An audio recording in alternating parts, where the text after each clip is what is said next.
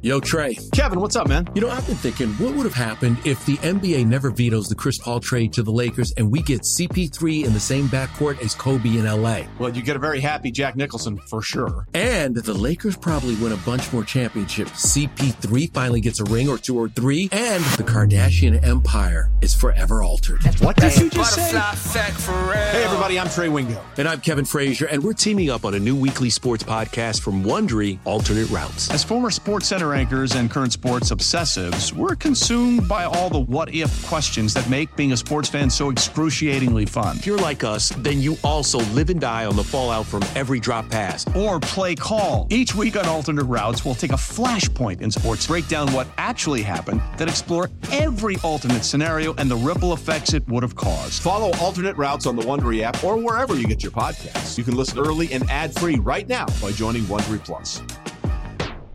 Cheeseheads. Get on your feet. It's Curd and Long. Hosted by Sparky Fifer and Ryan Horvath. Now, once we get into the season and maybe the Packers lose a couple games back-to-back or something along those lines, then we'll see truly how he is going to handle the pressure aspect of it. In this press conference, he came across as cool, calm, and collected.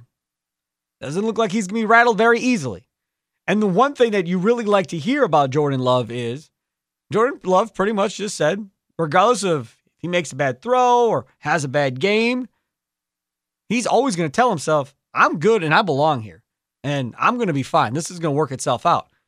That is what you want, right? You don't want a player going into a shell. You don't want a player breaking mentally and starting to question whether or not they deserve to be out there. And I'm going to use one guy that comes to mind that I think kind of got wrecked mentally to a certain degree, and that's Mitch Trubisky, who was with the Chicago Bears and got all mad about what was on the TVs in the locker room and so forth at the Bears facility. That dude beat himself. He couldn't handle the mental side of things, and it got to him, and it ate him up.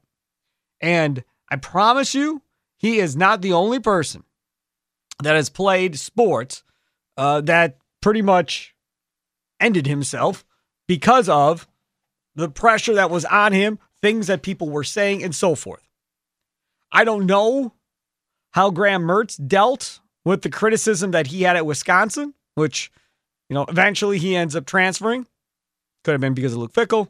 Could have been because he was sick of the pressure. I think it was probably because of the coaching change, and he probably read the writing on the wall that it probably was not going to start for Luke Fickell probably at the end of the day for the Wisconsin Badgers. But either way, he eventually transfers to Florida to play for the Gators in this upcoming college football season. But from having his first game where he was unbelievable, looked like a Hall of Famer, to then dropping a trophy, getting COVID, and then never looking like the same quarterback again, and just being not good.